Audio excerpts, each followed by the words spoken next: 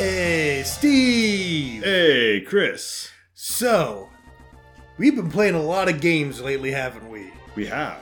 And neither one of us playing the same thing as the other, have we? Not at all. Not at all. I actually posted earlier last month at this point what I called Tourist Season, which was me kind of going over a bunch of games I played throughout the year, most of which I didn't have much to say about, many of which were like a little disappointing kind of a thing. But today we're talking about what we've been playing most recently with, let's start with you and the familiar Persona 5 Royal. I know you've been playing that, and we will have a spoiler episode on that sometime next year at this point. Very soon. It'll be, maybe we'll have enough time to do a Persona 5 episode, and then we'll have like our year-end wrap-up or something like that. I don't know. Maybe. We'll have to Depending on how fast I get through it. But anyway, yeah. So this has kind of become a bit of a slog at this point, but I'm 80 some hours in at what I believe to be the second to last dungeon, and I really overall I like the game. Obviously I've spent over 80 hours with it, so I clearly like the game. I would have quit at some point if I didn't like it. But I think the final dungeon actually demonstrates the game's chief vice and as to why it didn't have to be a 100-hour game. There's this repetitive nature to everything. So part of the last, obviously, like each of your companions has 10 levels to level up. And one of the things that made that notable was there's actually one with only 5. Yes. Who's an add-on for Persona 5 Royal, for the Royal Edition. And it made me think, I wonder if some of these other ones would be better if they were 5. Yeah, there were fewer because... Like the arcade, the kid in the arcade, or the... stuff like that. If there were more of them, that's one that stands out. They don't really show up until late. Their storyline, like their story arc, you see where it's going as well. It doesn't need to be dragged out as far as it is, because you end up having these choices to either do those kinds of little storylines or to ignore like your actual, like the people in your party. You're in the party. But anyway, so that's one way it manifests. But in the last dungeon, you have to get 5 letters of recommendation. And I'm on the 3rd letter of recommendation. And I'm thinking to myself, you know what? The way that this is set up, 3 letters of recommendation would have been plenty. Yeah, rule of 3 would have been fine. They gave you sort of 3 different looks at the process and a couple different little mazes. 3 would have been a perfectly fine number. But then it has to be 5 for some reason. And so it just feels padded out to get to the end of the dungeon. And I think like everything throughout the game is like that, where the things you need to do 10 times, maybe some of them you could have only done 5 times, and so on, where it just makes the game longer than it needs to be. Well, it's not helped too that it's got a sort of gimmick for the dungeon in between each of those recommendations, where you have to kind of swap forms. You have to go do like a form that can't fight to a form that can fight between each of those recommendations. And traditional game design education, tried and true methods of game design teach you that you introduce a mechanic, then you introduce twists to those mechanics. And when I'm thinking back, I'm trying to think if they ever introduced any twists to the mechanics. They don't. Between at least so far, what I've gotten through, all it does is there's an added layer of complexity, but not a twist. So you can toggle between the rooms where you're vulnerable. You can turn those rooms off, and then you need to be vulnerable to access certain passages that connect. And that's the thing, it's about unlocking doors, and creating more doors to unlock isn't necessarily a greater challenge. It just drags it out. And that's the route that they kind of go. That's what makes, I think, this, you're right, second to last dungeon kind of frustrating, is that you have to keep, it's like the gimmick's not too bad at first. It's like, okay, this isn't bad, it's interesting, it's different, it's new. But then by like the fourth time you're doing it, the fifth time you're doing it, it's like this has gone on too long. And it's funny that you bring some of this up because my brother and I had actually watched someone go through Half-Life 2 for the first time. And as classic of a game that is, one of the things that me and him realized, like especially looking back, is how many of those areas last too long. So this seems to be like this is like a problem that's more than 20 years old at this point. It's. I mean, it's certainly as old as. I think once we got the technology to make bigger levels. I mean, you can go back to the original Doom, where there were some cool level designs, cool areas, good use of surprising things and other things, but essentially all of the levels boiled down to find this key card, take it to this door, use that to find this key card to take to this door, to find this key card to take to this door to exit the level. Insert surprise monster closet. Right, it's for monster closet or surprise moving platform or whatever. Yeah. And that's essentially the entire game, where I haven't done a recent replay. I played it, there's always people, maybe like, probably 10 years ago at this point, when somebody had released an update to the engine that had free mouse look and stuff like that. And for Doom. For the original Doom.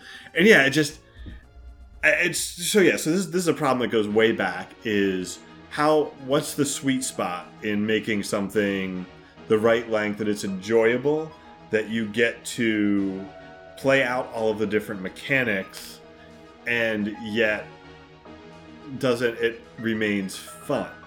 Yeah, and especially, I think part of the problem too is Persona 5 is doing what a lot of JRPGs do these days, which is they're creating the fake out. Tokyo Xanadu EX Plus has this even before you get to the EX Plus content. Like the original PSP release of the game had a fake out final dungeon, final boss, and then it's like, oh, you thought, but now here's the real rest of the game. And it's like, with Persona 5 Royal, it's like you get that feeling, you get that sense, but it's like, if that's the case, it's like, can't we just condense this a bit? Because it's also one of those things, and I think it's also, again, prevalent in JRPGs, where it's like, oh, this is the final dungeon, therefore it has to be really long. And it's like, actually, if you really want to build that exhilaration, you want to make it like maybe 15 minutes of really, or like in an action game, 15 minutes of really intense, awesome action, or in a role-playing game, maybe less than that. But like, you want to have a constant pace going, and then here they're like 5 recommendations. So it's like, yeah, man, this is the last dungeon, this is it, we're gonna get into the final boss. 5 recommendations. Okay, we're completely stalled out now. And yeah, it's like, I feel like I also just referenced this. I referenced this tonight because you're playing Avengers, but like Transformers: Fall of Cybertron, which I did a video on, because that game's last level is maybe 30 minutes, but you're jumping between both Decepticon and Autobot characters from throughout the game. Each has different powers and abilities, so you're able, like, you're doing one big battle, but you're seeing all perspectives, and it's basically a lot of boss fights or just quick horde modes, but nothing takes too long, so it's just this constant momentum of going forward that feels like, yeah, man, I'm at the end of the game, I'm at the end, it's all exciting, There was something I played recently where the final stretch was just like an epic boss rush, and I can't think of what game it was. Epic boss rush. That could be a lot of games. I know, it could be a lot of games. Mega Man, it's a huge trope. Final Fantasy does it a lot as a trope. You'll go back and fight all the bosses again. I don't know. It could have been. I don't know what we were thinking. When I was talking about it, was it something you're playing with your kids, or? I'm not. I'm totally blanking right now. I remember having the conversation. At least my kids were watching some of it, because I remember having the conversation with my oldest about the fact that that the ending of the game was like boss fight, and it was awesome. Messenger, Raj, you played Raj, I know. Yeah, it could have been. We could have been talking about the Messenger about. I'm not sure. It wasn't the messenger though. Wasn't the messenger? Anyway, Okay. yeah. But yeah, and I'm sure the final dungeon will be different. But this actually becomes a way that I don't know. So going back to Persona 4, the dungeons were just essentially the further you get in, the longer the dungeon is, basically. Yeah, that's the funny thing about that is evidently the underground. I forget what they call it in Persona 5, the alternate realm kind of a thing in the subway. Mementos. Mementos, yeah. That's evidently closer to what the dungeons were like in Persona 4. And yeah, you told me this, and I've been watching a buddy of mine, Post Mesmeric. He's been streaming on Twitch, play of Persona 4 Golden, and watching those dungeons, it's like, I actually do like what they did with Persona 5 better, because, but at the same time, it's like you still are trying to, like, we're just going to pad this out. And that's... Well, so what the part of the challenge is, too, that... So with something like... okay, so like the way that getting the recommendations typically is working, right? So you got to walk around, talk to everybody, find the right person to talk to. Now they're going to have some kind of thing for you to do. So then you got to go talk to somebody else that you probably already talked to. Yeah. And then like there's like these back and forth talking where after you've done it a couple times, I'd almost rather just be mindlessly plowing through a horde of enemies or something like that to get to the end at some point. I don't know. I can see that because again, it's a matter of momentum. And while you'd be losing momentum gradually by having these cutscenes where you talk to these guys, it's like everything stops. And on one hand, you can view it as an attempt to change the pace. So it's like, all right, we're going to give you a break from the dungeon crawl, so we give you some character interaction, maybe a little bit of laughs, kind of moments. So you're doing something different for a little while. But at the same time, it's still like, because your mind is in this idea, like it's like I'm in the dungeon, and I need to. It's like I want to get to the boss. I'm almost done the game, and I want to. And that's where again, like I'm glad I saw it coming. That I knew it was like there's going to be more than this, because if I didn't, then it's like, oh man, I'm going to be beating the game. I'm going to be beating the game, and you're kidding me. How much more do I got of this left? What else do I got to do? And it's like you have you're well prepared that you're like, I'm 80 hours in and I'm ready for 100 hours. Like, you're in a good position to know that it's like you're getting there, but you're not actually there. Yeah, because I know I've kind of figured out that it seems like these Persona games probably have. I haven't played 3 yet. It's on my list at some point, but there's definitely a formula to it where So I don't know. Am I allowed to do Persona 4 spoilers at this point? I just got it on the Steam sale, so no. Okay, no Persona 4 spoilers. Even though it's going to be hard to do a Persona 5 conversation with no Persona 4 spoilers. Is it? I don't know. We'll see. Well, I think there's a lot of interesting parallels between, like, who ends up being the bad guy in 4 versus 5, and the way that the different things the games are trying to say. But anyway, we can move on. So you've been playing. What have you been playing? I've been playing a lot of stuff. Right now, though, the big JRPG I've been going through is Yakuza Like a Dragon. I've been spending a lot of time in Chapter 5, evidently. It's a long chapter, and it's also where you can do a lot of side quests. But it's... This is the kind of, like... This is the change up in a franchise that really helps, I think. Because they have, let me think, 7 games in the main line. Like, Yakuza 0 through 6. Mm-hmm. And then you also have Judgment that all largely play the same. And you'd think the fact that they all take place in Kamurocho, and of course some other pseudo-cities, you'd think they'd all, like, kind of get tired, but it actually is more like being in a familiar neighborhood. So there's actually something really cool about that, but it's like, I learned last year that you don't want to do too many at once, because I went from Yakuza 0 to Yakuza Kiwami to Judgment, and by Judgment I got a little burnout. I needed a break. I did play Kiwami 2 earlier this year, but with Like a Dragon, because it's a role-playing game instead of a sort of brawler, a street brawler, it gives it a very different feel while still also being familiar. Interesting. Because you're still... I was going to say, what attracted me to Like a Dragon... So I played like a demo of one of the Yakuza games. Or maybe it was on PlayStation Plus, and so I downloaded it, and I played some... I forget. I played some... I just wasn't really... I'm like, this is like an interesting game, but I wasn't really into the combat, and there's some of that, and the characters felt kind of like generic, and so that's one of the things that. But they're not. But they're not on the surface level. On the surface level, I could see right. It. Yeah. So that was one of the things that attracted me to Like a Dragon, is there's a little bit more personality being exuded from the character designs in Like a Dragon. Yes, the characters themselves are actually all really good so far.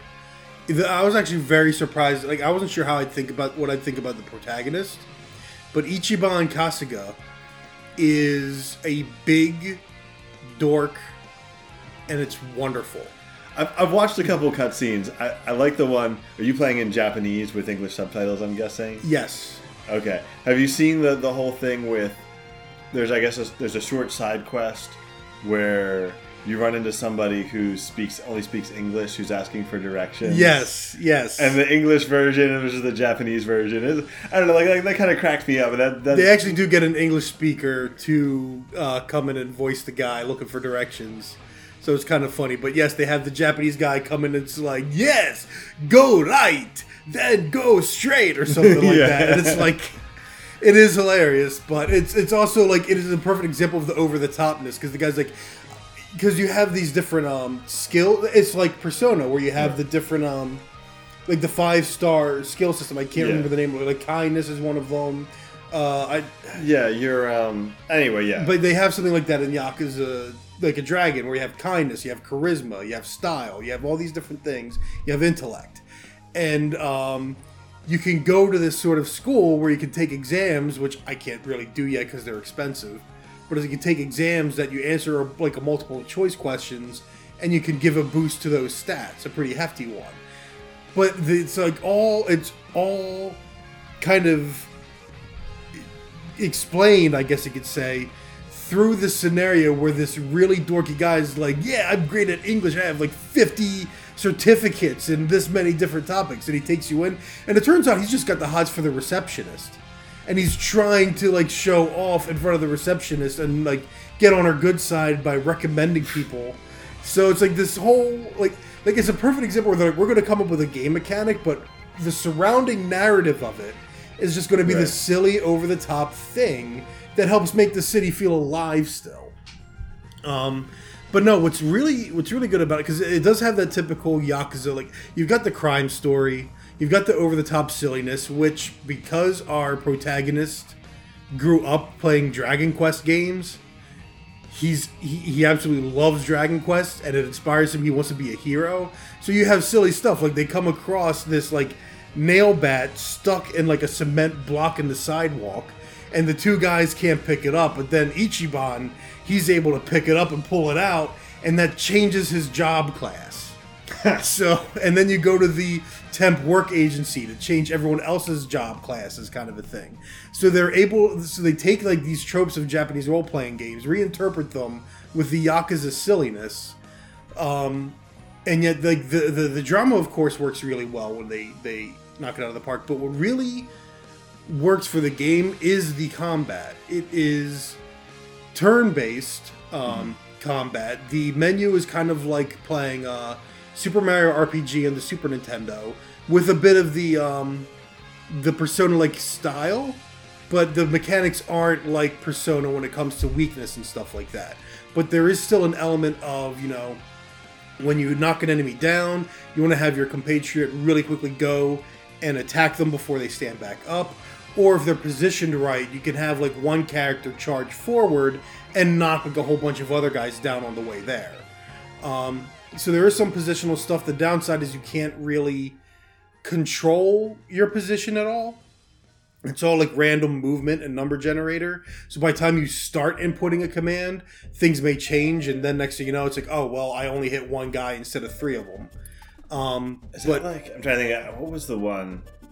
Am I thinking of Final Fantasy 13 maybe, where like the abilities you would use affect your positioning, but then like sometimes certain attacks, even though your positioning seems kind of random, certain attacks have affect you based on your positioning and stuff like that. Maybe 12 or 13 might be like that. Yeah, either one of them could be.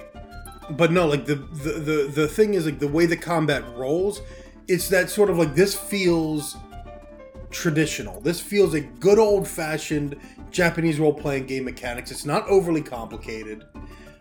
They didn't try and change everything around.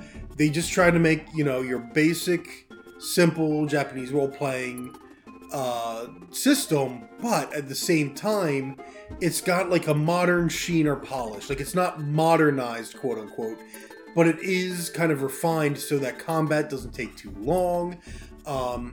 It's got a lot of style to it, pizzazz, and they also like find ways to reinterpret tropes of the genre in creative new ways. Like, as I said, with the job system, but also summons are part of an app on your phone called Poundmates, which your characters originally mistake for a very different kind of service.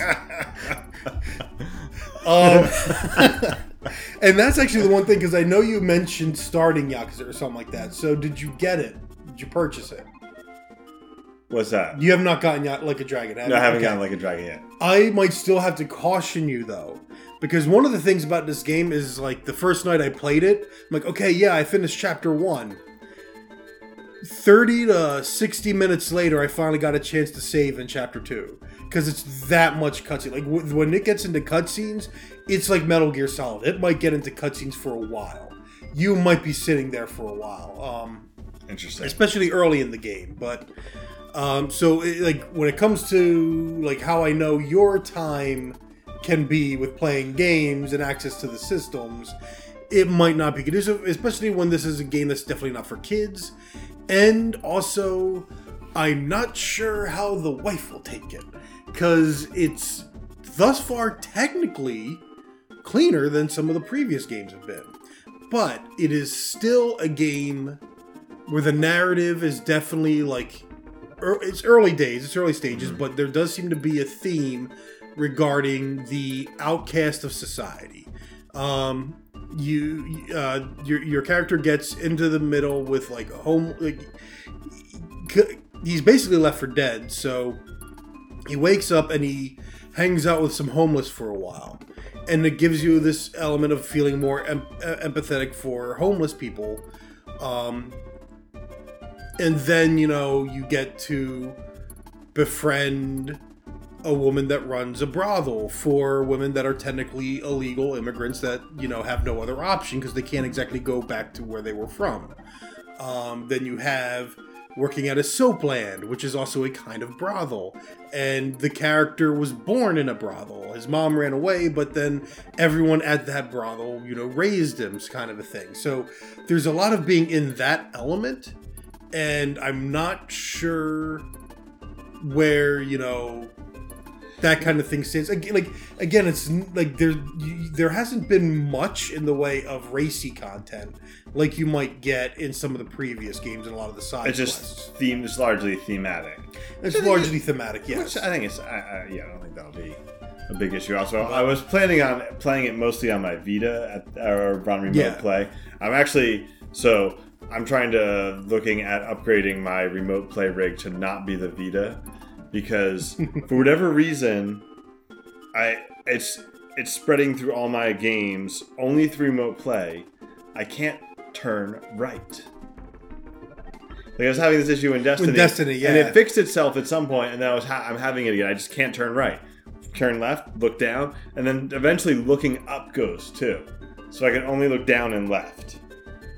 So you got a weird crick in your neck, kind of thing. Yeah, basically. I can't look right. So it makes some games virtually impossible. So you can't really play Destiny on the Vita at this point. Yeah. Other than, going to the tower, getting bounties, etc.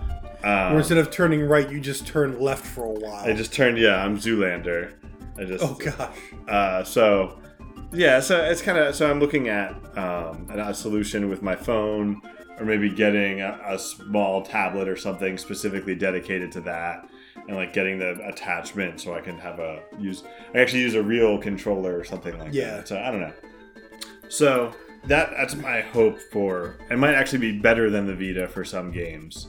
It might to have a setup like that. I could theoretically have a bigger screen, the full controller versus the Vita with this like weird hack thing that lets me have triggers and all that. So that might be. I'm kind of been planning on playing through some of my backlog. Hit Persona, maybe play Yakuza Like a Dragon, Yakuza. The great thing about starting it on PC is it has a little splash screen. It's like, real Yakuza use a gamepad. And I'm like, yes! It's like counterculture. It's like, I'm going to play on PC, but I'm going to use a gamepad anyway. There's certain types of games I just can't imagine playing with keyboard and mouse. This is definitely one of them. The funny thing is I did try and play a game called Bullets Per Minute with the keyboard and mouse because I could tell it probably would be better with a mouse. Keyboard's just uncomfortable, man. I can manage it with a game like Phasmophobia, which I should probably talk about a little bit, but I can't really manage it with like a faster paced game kind of a thing. Okay. Yeah, so since I'm like kind of old school PC shooter, it's still really pretty natural for me to anything with Are you sure? When was the last time you used a keyboard and mouse to play a game? I played a little bit of a couple of years ago, whatever the latest Unreal Tournament was. 3? A beta, whatever it was. I don't know, it was something, it was like a free beta that you had to download. Epic was using it to push their Epic Games Store. So it may have been several years ago at this point. I don't know. But I played and I was totally fine. I don't think that was an Unreal Tournament then, because Unreal Tournament 3 was a long time ago. How long ago? PS3 ago. No, it wasn't. It was an Unreal. It was some kind of Unreal Tournament. Then it got canceled, man. Maybe it got canceled. Epic Game Store is not that old. But I'm looking. I've got my phone out here. Yeah, I don't know. It was just like a tech demo, something like that. Maybe I played it. I used keyboard and mouse. I still had it. It was like riding a bike. I'm sure. Clicking heads. But so do we want to talk about? You know what? Let's not talk about Destiny until we have a clearer. Until we actually play the game. Well, we played a little bit of it. Yeah, we fell off. I feel like we're at the good part now. Are we? I don't know. I've heard everyone saying that the campaign is solid, and then they've added all of these post-game activities. Like we haven't touched any of the. We haven't even finished the main. We haven't finished the main story. There's all kinds of activities to do on Europa. Like we haven't done any of the lost sectors. There's another. Yeah, because those are really high level. Right, they're high level. There's another new strike. There's all of these that I already did. Right, you already did it. Well, no, have you done both new strikes? Another one. Okay, so there is another one. Another new strike. There's a bunch of stuff to do. So it just seems like we sort of leveled up to where we can do all the stuff, and then we stopped. Well, that's the irony is we technically didn't even need to because we tried the first strike. And we're like, okay, this boss part, like, this is ridiculous, this is insane. And then, I'm just doing random strike playlists one day, which is, like, a lower level. And then, that one rolls into the playlist. I beat it. It was a lot easier. It's kind of ridiculous to have Anyway, there's lots of issues with Destiny. We should have a Destiny dedicated one. Again. But speaking of Destiny, there's also... I've been playing The Avengers. Which, speaking of live service models, speaking of live service models, so this is a game that I feel like this is going to be one of those ones where it's sort of like a case study in how to just totally botch a home run. Like this should have been a home run. I don't know about that. Even if the combat was not hardly any better, like if the combat is serviceable, it's okay with a little bit of balancing. It could be better. With a little, it's not far off from being good combat. But so, you have the story. The overall story is good. It works. It's a Avengers disassemble type storyline. And then reassemble. Obviously. And then disassemble again before reassembling. Yeah. You gotta have the disassemble, reassemble, all that. So yeah, you've got a core story.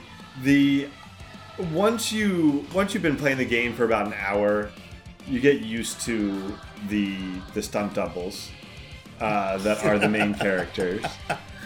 And some of the I don't hate the sort of subtle differences. Like Tony Stark, the more you look at him, he's not just generic video game protagonist man. I feel I see what you mean, but at the same time, he might work better if it wasn't for the fact that it's Nolan North. It's Nolan North, yeah. So he is generic video game protagonist man. In fact, he might look like Nathan Drake, but with a beard when you think about it. Yeah, a little bit. I feel like he doesn't have what it is. He doesn't have that super square jawline of the. Anyways, so what you have is you have a good core game. You have a solid game, right? This when you think about licensed games. There's a solid game. The story is solid.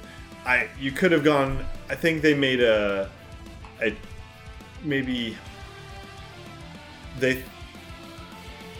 think they were overconfident in putting too much of the weight of the story on Kamala Khan rather than on the actual Avengers, where they thought they would sell billions of copies of this game no matter what they did, so they could take some risks with the storytelling. I don't think that paid off. Not at all. This game single-handedly prevented the HD console games division of Square Enix's finances to go in the red. Yeah. If you look at their earnings call, without Avengers, they make a profit. Final Fantasy VII Remake made a profit.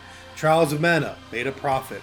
I know they released other stuff this year. I just can't remember. Made a profit. And Avengers just, obviously obliterated everything. Obviously, this is a AAA game. This was delayed over a year?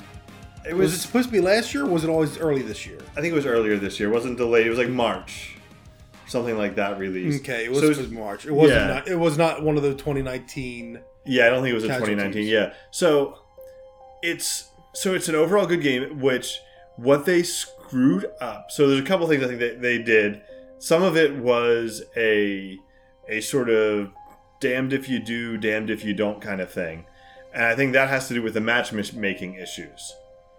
Is because they made it a live service game, which was their first mistake. Yes. Rather than just making it a straight game. And then also what they did is they added competent AI and allowed you to play the game without doing matchmaking. So what that means is for anyone who wants to play with anything other than the AI, there's never going to really be strong matchmaking because there's going to be a good portion of people that are just going to go with the AI and not bother. Right. Like if you're doing, so like you can pick up bounties and other things as a live service game to do. If you're doing bounty completions, kill X number of enemies with this attack. It's just easier to do it solo with AI. Right, exactly. You're going to do it solo. You're with AI. So you've created a live service game with no reason for people to play it with other people. There's also there's limited cosmetic options where if you really want to customize your character, firstly you can't. As you pointed out to me, you basically have two different options just in different colors. Well, three. Yeah, there's basically three different options. Yeah. But you have to buy each individual color. Yeah, which doesn't feel great. Yeah, the skins are really limited. So and they're not. Yeah, there's basically three designs, then with palette swaps. And the other issue with that is that the designs aren't even particularly iconic or interesting. Yeah, like you and I were talking about, and I brought up Marvel's Spider-Man on the PS4. Now, not only does that make Marvel's Avengers look bad in that you had such a variety of suits, including the 1960s cartoon version, they're all for free. They're all in the game. You unlock them by playing the game instead of buying. I think there's probably a couple microtransaction ones, but for the most part, you play the game and you get the costume. There's a fairly limited number of suits you get from game progression. But other than that, you have to buy them, and they're not as good. The Spider-Man example does a great thing because you get all of these, some prominent, some not very well known comic book Spider-Man suits. Yeah, that are cool. The Scarlet Spider suit, or the Punk Spider-Punk, or whatever else. Yeah, and referring to the movies, they refer to different comic eras. Again, you have the 1960s cartoon. You have the black and white Spider-Man. I think you have a whole bunch of different ones. And Avengers. So even some of the suits are goofy. Like there's Hulk in a suit. That's sort of I can't remember what they called him during the Grey Hulk era when he was like a mob enforcer. Mr. Fix-It. There you go. Fix-It, yeah. Which evokes that, but then it's not quite right, and it just doesn't have the charm. It's sort of lacking in charm. So I think maybe that's what the big problem is. Other than putting together, I think the cutscene and the story and some of the scenario design is really good. I think overall it's a giant mixed bag, and I can't help but wonder if the beta was actually one of the worst things it could have done. Because I know I myself especially was like, I don't want to buy this game. I played it and the combat was not satisfying. It just wasn't... It didn't convince me. And for what brief moments I liked the writing of the story, there's also plenty of maybe I'm old, but I really don't care for this fangirlish freaking out. And of course I'm also old enough that she's talking about writing fan fiction about real people, and I'm like, I'm uncomfortable with that concept. Yeah, it's but that might be I have the gray in my beard. I'm old. I think it is a little bit weird. That's the actual story is she initially meets the Avengers before the whole A-Day thing because she was one of the finalists in a fan fiction contest for fan fiction about the Avengers, and it's just kind of it's just a weird concept. So I was thinking about the combat. So, and the story, the level design and stuff.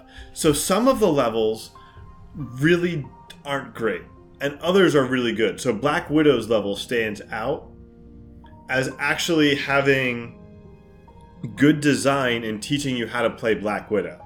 So my initial thought was, and this is one of those things that just goes totally against logic and common sense, but whatever, is, okay, I'm small and fragile, I have guns, I need to get and grappling abilities, so I need to be able a grapple hook, not grappling like jujitsu.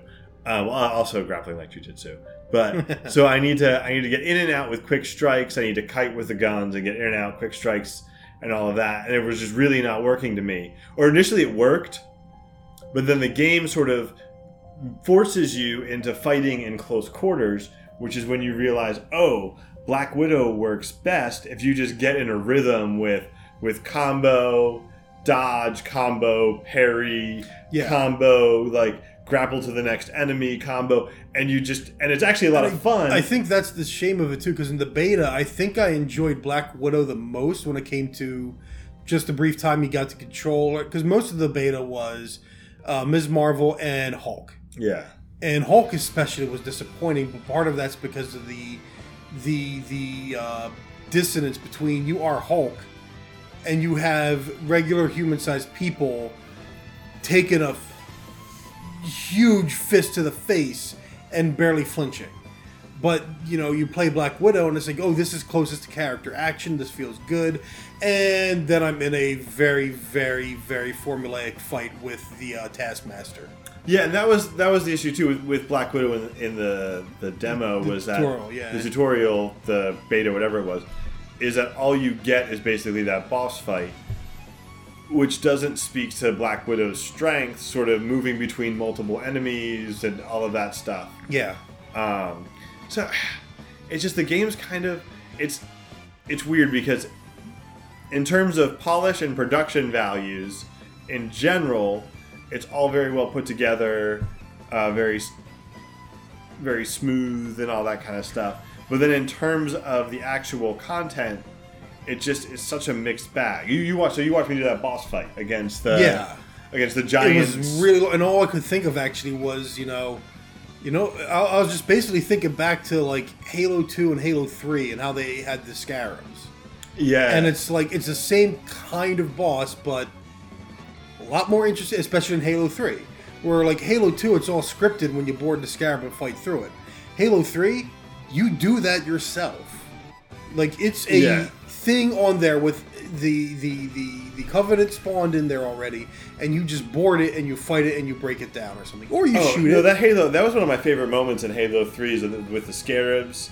I remember hitting a jump and jumping my little thing right into the mongoose my mongoose, on it with my friend. We were playing co-op on the rocket thing.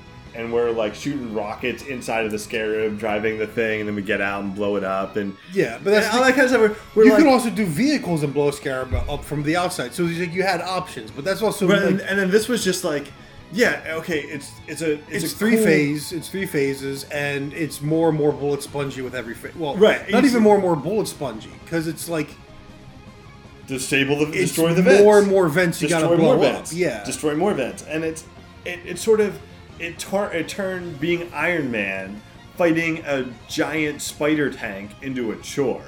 It's like flashing back to what I was just saying about what we were just saying about Persona, and like you take this good idea, but instead of complicating it or adding new twists, you just make it take longer. Yeah. And it's that same idea. And again, like the funny thing that I realized, again, like the more we talk about it, it's like this. It's kind of weird to say, they should have looked at what Transformers Fall of Cybertron did.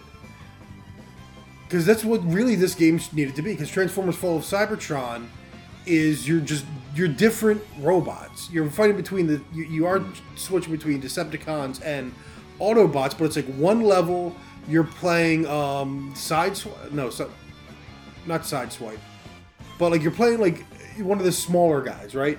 Like Jazz and stuff. Jazz has a grappling hook. He grapples all over the place. Another guy does like stealth. He's going into the air ducts of the level, You have one map where you're playing Starscream flying through the different level.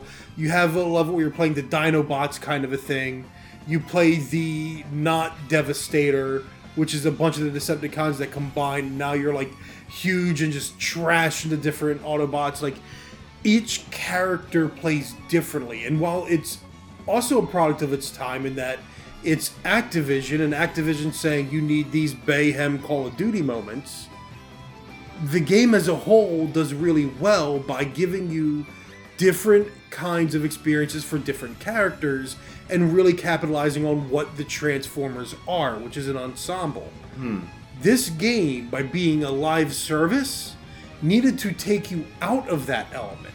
It needed to balance characters that aren't balanced. So they want you to co-op, because that's the thing, they want you to keep coming back, they want you to play, they want you to level up.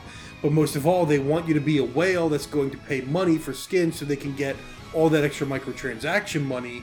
And all of the money spent, because that's one of the reasons this game put them in the red. All of the money they spent on these servers, on this time of development trying to balance for multiplayer, trying to convince people on this end game. If they had just made an 8 to 12 hour campaign where you were, stealthily playing as Black Widow, doing instant KOs in one level, before then jumping to Hulk and smashing through buildings, crushing the big guys, like enemies that you might have had trouble with as I don't know, Ms. Marvel or something, that now you're fighting multiples of them as Hulk and smashing them together. Like, that, I guarantee you that would have sold. That would have been the Avengers game people wanted to play. People didn't want Avengers as a live service, and that's, I think, going to be one of the things by having people play as the Hulk and feel how ineffective he was, that would have driven people away. I think that if I could say what the most representative failing of the game is, it's playing as the Hulk. Yeah. You play as the Hulk, and you're like, huh, like why? Or even when you get into Iron Man's Hulkbuster armor, yes. You laugh when he says, "Who are you gonna call? Hulkbuster?" No, your 6-year-old laughs because your 6-year-old's too young to know any better. That's funny. It was funny. No, it's not. It was funny. It was awful. I felt bad for your children. Every time somebody says, "Who are you gonna call?" I say Ghostbusters. Okay, so yeah, but it's not. That doesn't make it funny. What's funny to me? That's because you have hipster hair. Come on. That's not even. Come on. You and your man bun. It's more like it's more a dad joke than a hipster man bun joke. Anyway. But then, right. When you beat this, playing as Hulkbuster. Sorry, I was going to say, when you beat this, are you going to finally uninstall it and put Ghost of Tsushima back on there so we can finally play that instead? I got Ghost of Tsushima on my other PS4, so we can. Do we can finally co-op that, baby. I'll play Ghost of Tsushima. Nolan will sign on for that. Destiny, he'll be like, if you guys finish the Halo 2 campaign with me, I'll play Ghost of Tsushima. I'll play Halo 2 with you. Well, it's going to be only 2-player. I'll play Halo 2 with you. I mean, Destiny. Oh, Destiny 2? Okay. The Destiny campaign. Well, we'll have to take it up with Nolan. He's going to say it's bullying, but anyway, so that's Avengers. I mean, that's been. I played a bunch of other stuff. Minecraft Story Mode was the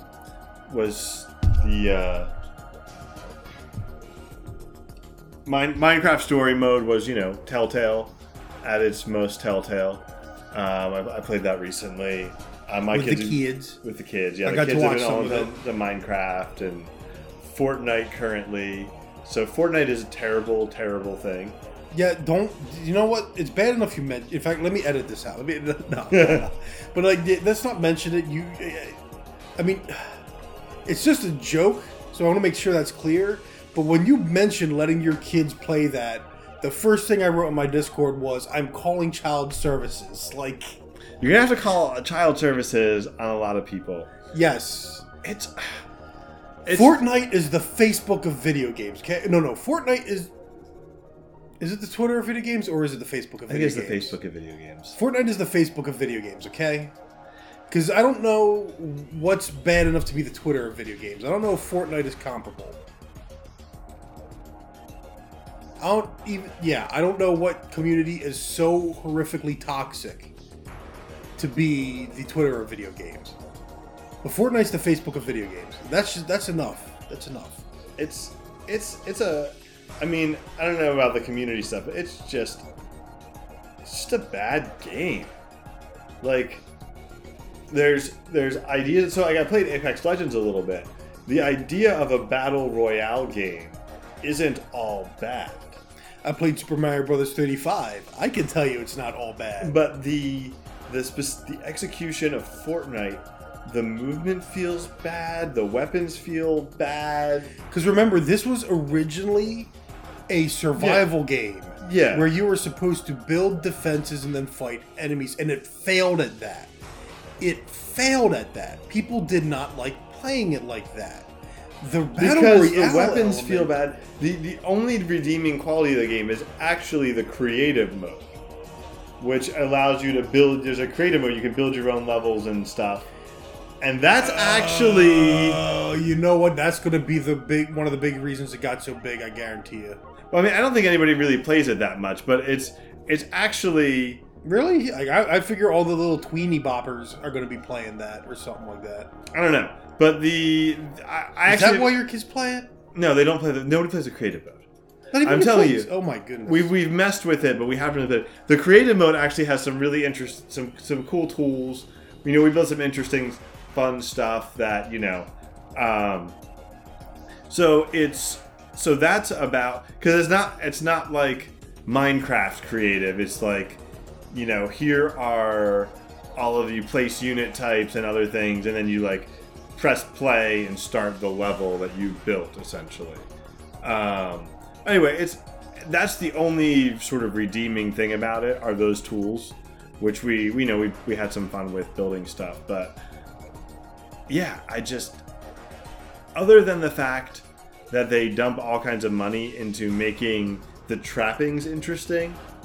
So like this season was the Avenger or some kind of Avengers thing, and Galactus is coming to eat the world, and there's all kinds of Avenger stuff all over the map. Yeah. And Avenger skins and all that. You could play as Thanos or something like that. He's in there. Oh no, that was when Infinity War. Yeah, that was way back. That was a couple years ago.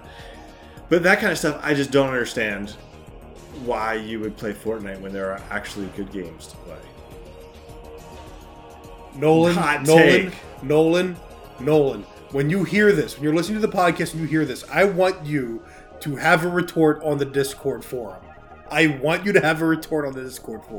Anyways, we just did 2 games that you've been going through. I'm going to jump into 2 very similar games that shouldn't take a lot of time to discuss, really. I had a sudden windfall, so I was able to get on sale Hades, and I was able to get Sakuna of Rice and Ruin. Hades I was originally not sure about because it's a roguelike/roguelite, and I'm usually kind of mixed on those, and it's funny because, again, BPM, bullets per minute, another roguelike, but because it's more of a first-person shooter rhythm game, I'm not playing it for completion. I'm playing it because I like the music and I like the sound of shooting and reloading to the beat of the music. Mm-hmm. But with Hades, I've got some mixed feelings because it's got a good combat loop, and because of a lot of its roguelite elements where you are able to invest in character growth and stuff and getting stronger over time, it does get easier to go through some of the early levels again and then to get to the later. But it's like I got past the halfway point, according to Nolan and Zach, and I died, and it's like I have to fight the 2 bosses all over again.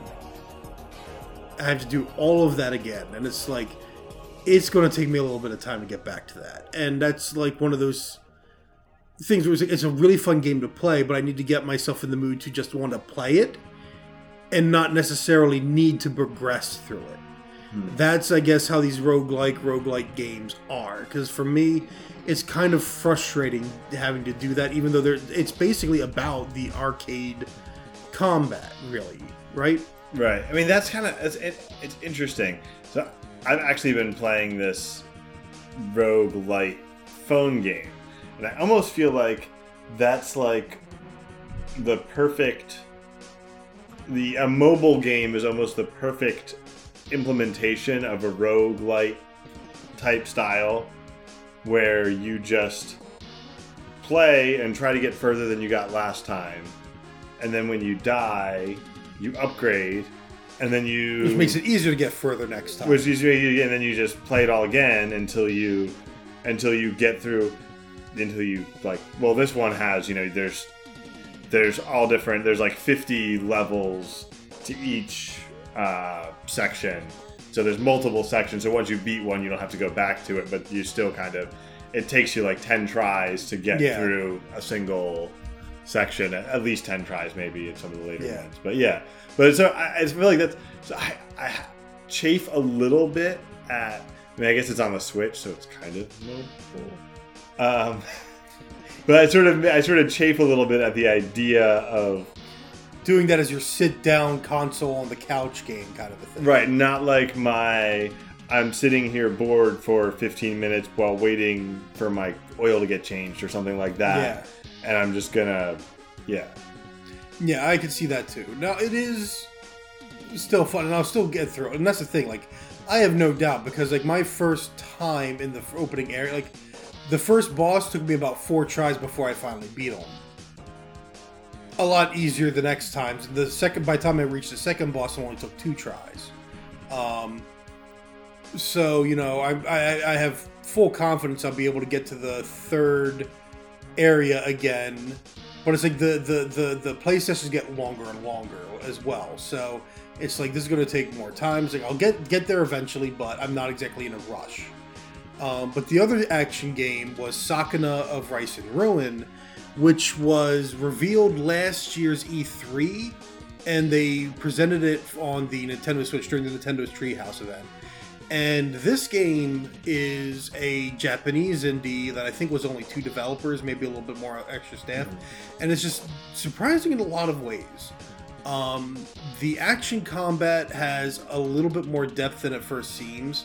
Like, it's not very complicated. It's very easy to get into an air jump, but that's part of it. It's like the basic combo is just button mashy, but again, if you know what you're doing, you can like hack, press upward, and you can continue a combo up in the air with air juggling. And then once that combo's over, you can use the little scarf thing to do a Devil May Cry. You do like Nero and Devil May Cry, where you use the scarf thing, lash out at an enemy, and either pull yourself over to the other side to them, or then you pull them over, kind of a thing. So there's like ways to extend the flow of combat beyond some of the basics. Now, I learned that there is a parry move that's basically just press towards the enemy when they're about to strike, when they're about to land a blow. That's a little bit iffy, especially as things get a little more chaotic with some of the enemies.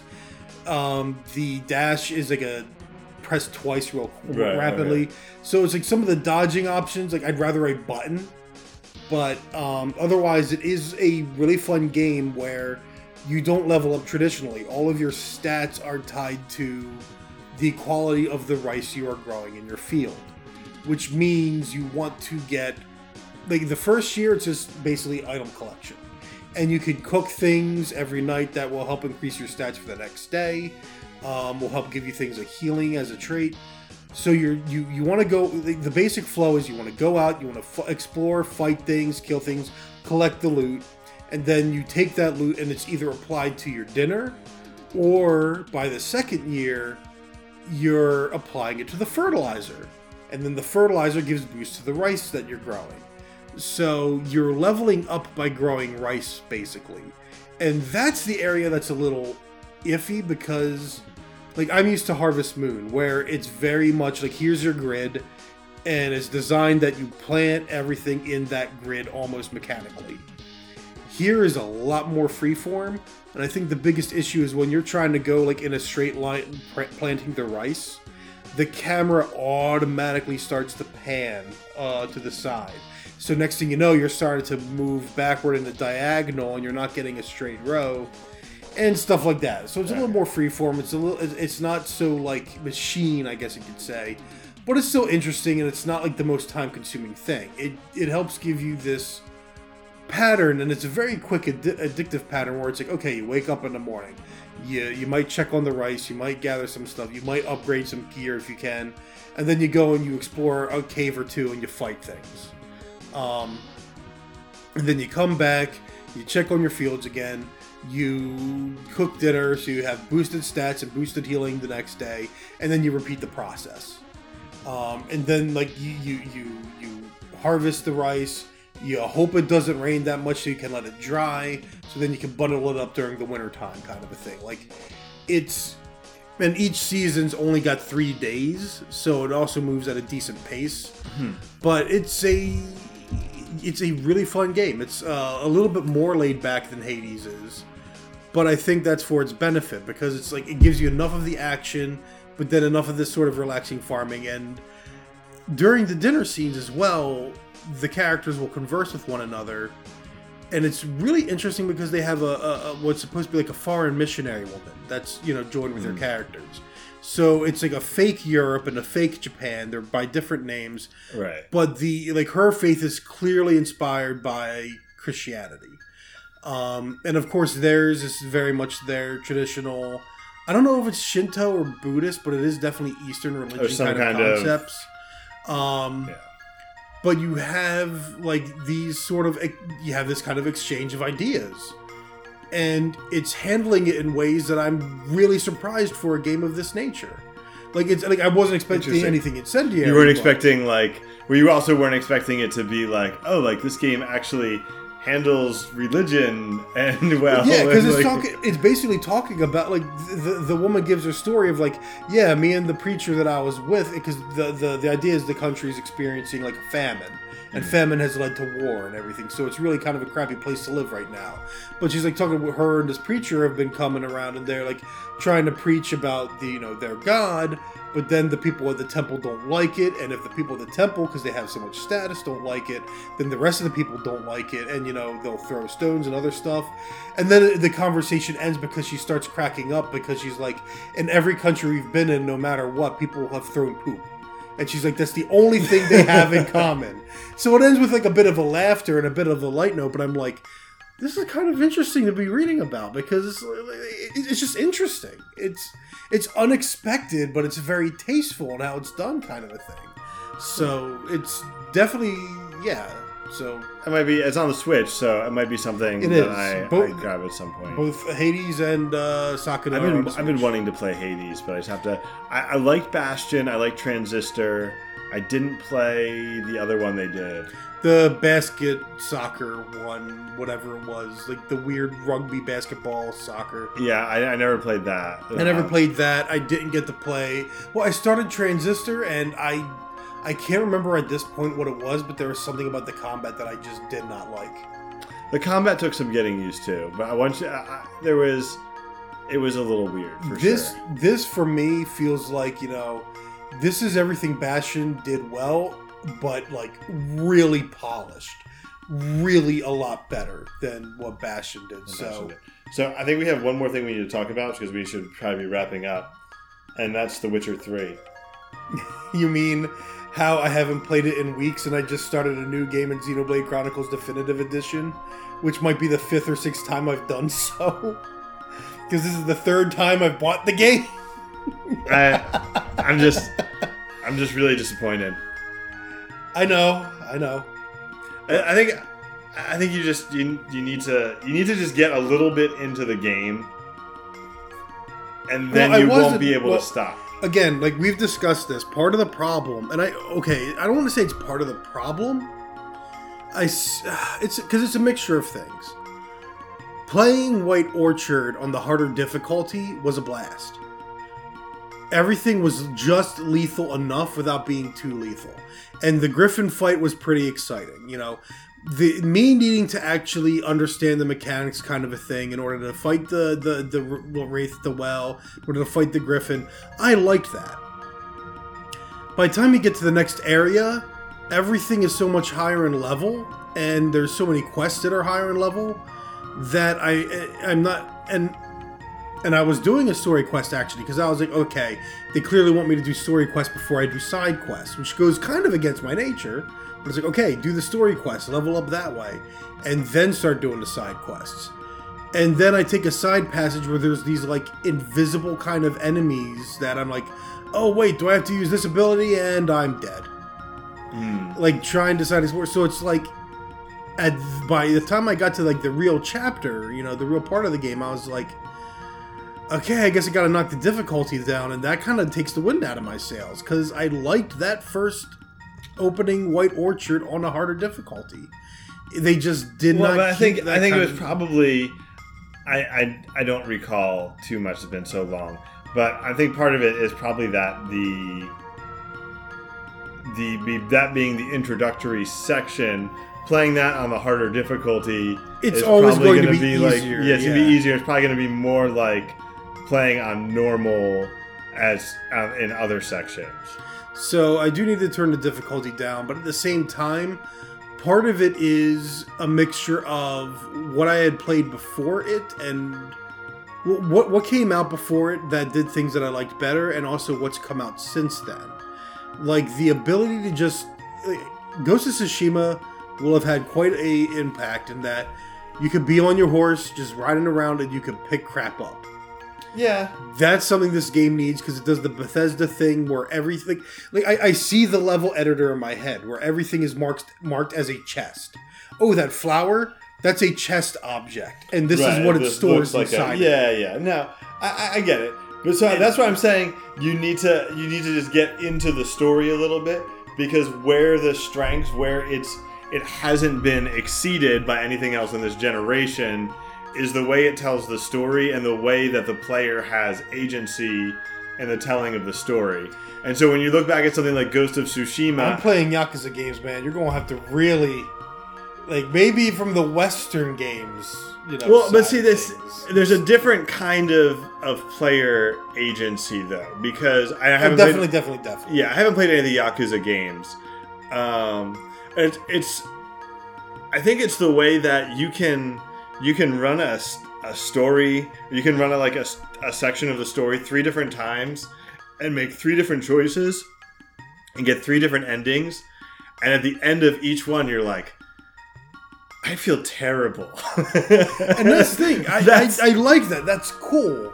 But that's not necessarily that's going to be best for what they're going for, because I played a lot of games with a lot of really great stories. Most of the time, they are from Japan. But that's the thing for me, and especially because no matter what this game does, it is in competition with every video game when it comes to like greatest story in a video game is always in competition with the original Final Fantasy Tactics, which just even the very beginning is like, what's the story in the very beginning about? The aftermath of a bunch of people going to war and getting nothing for their efforts. And being treated like dirt because they're commoners, even though they just fought as hard as anyone else. Like, that's the beginning of that story. Right.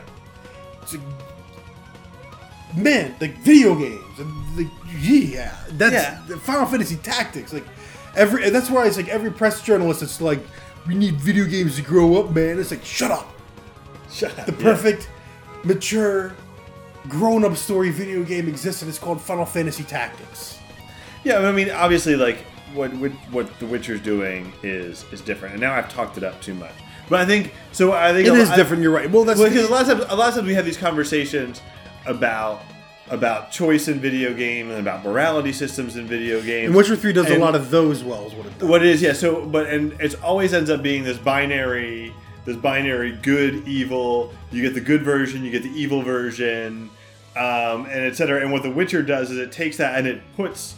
It's not, I don't know, any handful of games that give you dialogue choices with no real consequence. Yeah. But it does, so everything you say and do has a consequence, but there's no binary value assigned to that. Yeah. Well, so the end result of, how you handle a quest is, when you get to a important, story point, okay, who's going to show up to help you?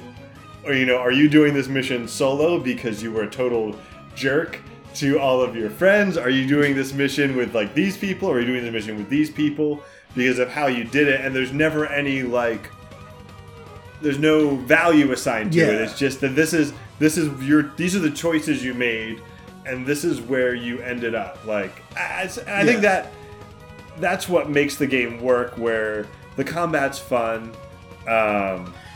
There's at this stage, I feel like the crafting and customization is a little bit intimidating to think about. But I'd have to go back into it. I mean, so much of the menu tells you what you need in order to craft something, and that's where, like, and this is where, because Nolan especially is getting on my case because I linked Immortals Phoenix Rising, the skill up review, because it seems like, okay, it's definitely ripping off Breath of the Wild, but it's a bit more conventional in its design. Weapons don't break. But then at the same time, like, I'm thinking, of Witcher 3, and it's like, what the nice thing about Breath of the Wild was? There's a bunch of different stuff you can collect throughout the environment, but there's like 6 classes of crafting item. So it didn't, or cooking item, whatever you want to call it.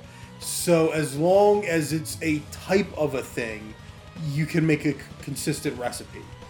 Like, I have 8 different items that contribute to a fire potion that helps me stand it doesn't have to be the exact. Yeah, it doesn't have to be the exact, and that's where for Witcher it's the exact specific thing you got to get. And it's like, That's like one of those things where, again, it's like, because I played Breath of the Wild before I played this, I'm going to make that comparison. Because I played Ghost of Tsushima before I played this, I'm going to think about, running on horseback and just picking stuff up. Dragon's Dogma came out first, but I'm always going to think about that combat before I think about Witcher 3's. But, like, then this is where I think... like, I could basically find it, because I do want to play more of the game. I don't want to just abandon it. And that's why you started your 5th playthrough on Xenoblade Chronicles. It was on a whim, and dude, it's my favorite game I never beat. Okay? Because it's another 100-hour-long investment. And yet, I mean, you're talking about big... It is... That's a whole other discussion. Like, have you ever touched Xenoblade Chronicles? I have. I think I might have a 40-hour save on Xenoblade Chronicles on the Wii somewhere. So you know it's a good game. Yeah, it's a good game. Okay, but to roll back to what I was saying, you know how after we played the original Destiny for a while, one of the things that I said is I want Dragon Age Origins era BioWare, not BioWare after Dragon Age Origins. Mass Effect 1 and Dragon Age Origins BioWare. I want that BioWare and Destiny Bungie to get together and make a game where they both work on the lore, but then where BioWare handles the writing and the story, and Bungie handles the combat. If you get that era of BioWare and you get that kind of Bungie working together, you will have one of the greatest games ever made. Unfortunately, that era of BioWare is dead, and it's never going to happen anyway. Witcher 3 would be the same. Like, if you take this storytelling and the quest design of Witcher 3, but combine it with the combat and monster AI and everything of Dragon's Dogma, then you got the best RPG ever. But until then, it's not, and that's going to be the problem. Is when I eventually I'm like, you know what? Let me boot up Dragon's Dogma for the first time in a while, and then I play that instead of Witcher 3, because I've been itching to get back to Dragon's Dogma. And then you start getting threatening letters in the mail. Play Witcher 3. Magazine cutout. You'll just send a picture of like your eldest son strapped to a chair, forced to play Fortnite. It's like, play Witcher 3 or the kid won't be allowed to stop. Yeah. This will be the only game he knows. He would be really sad about that. It's a joke. Yeah. I was going to send you pictures of Henry Cavill. I don't know.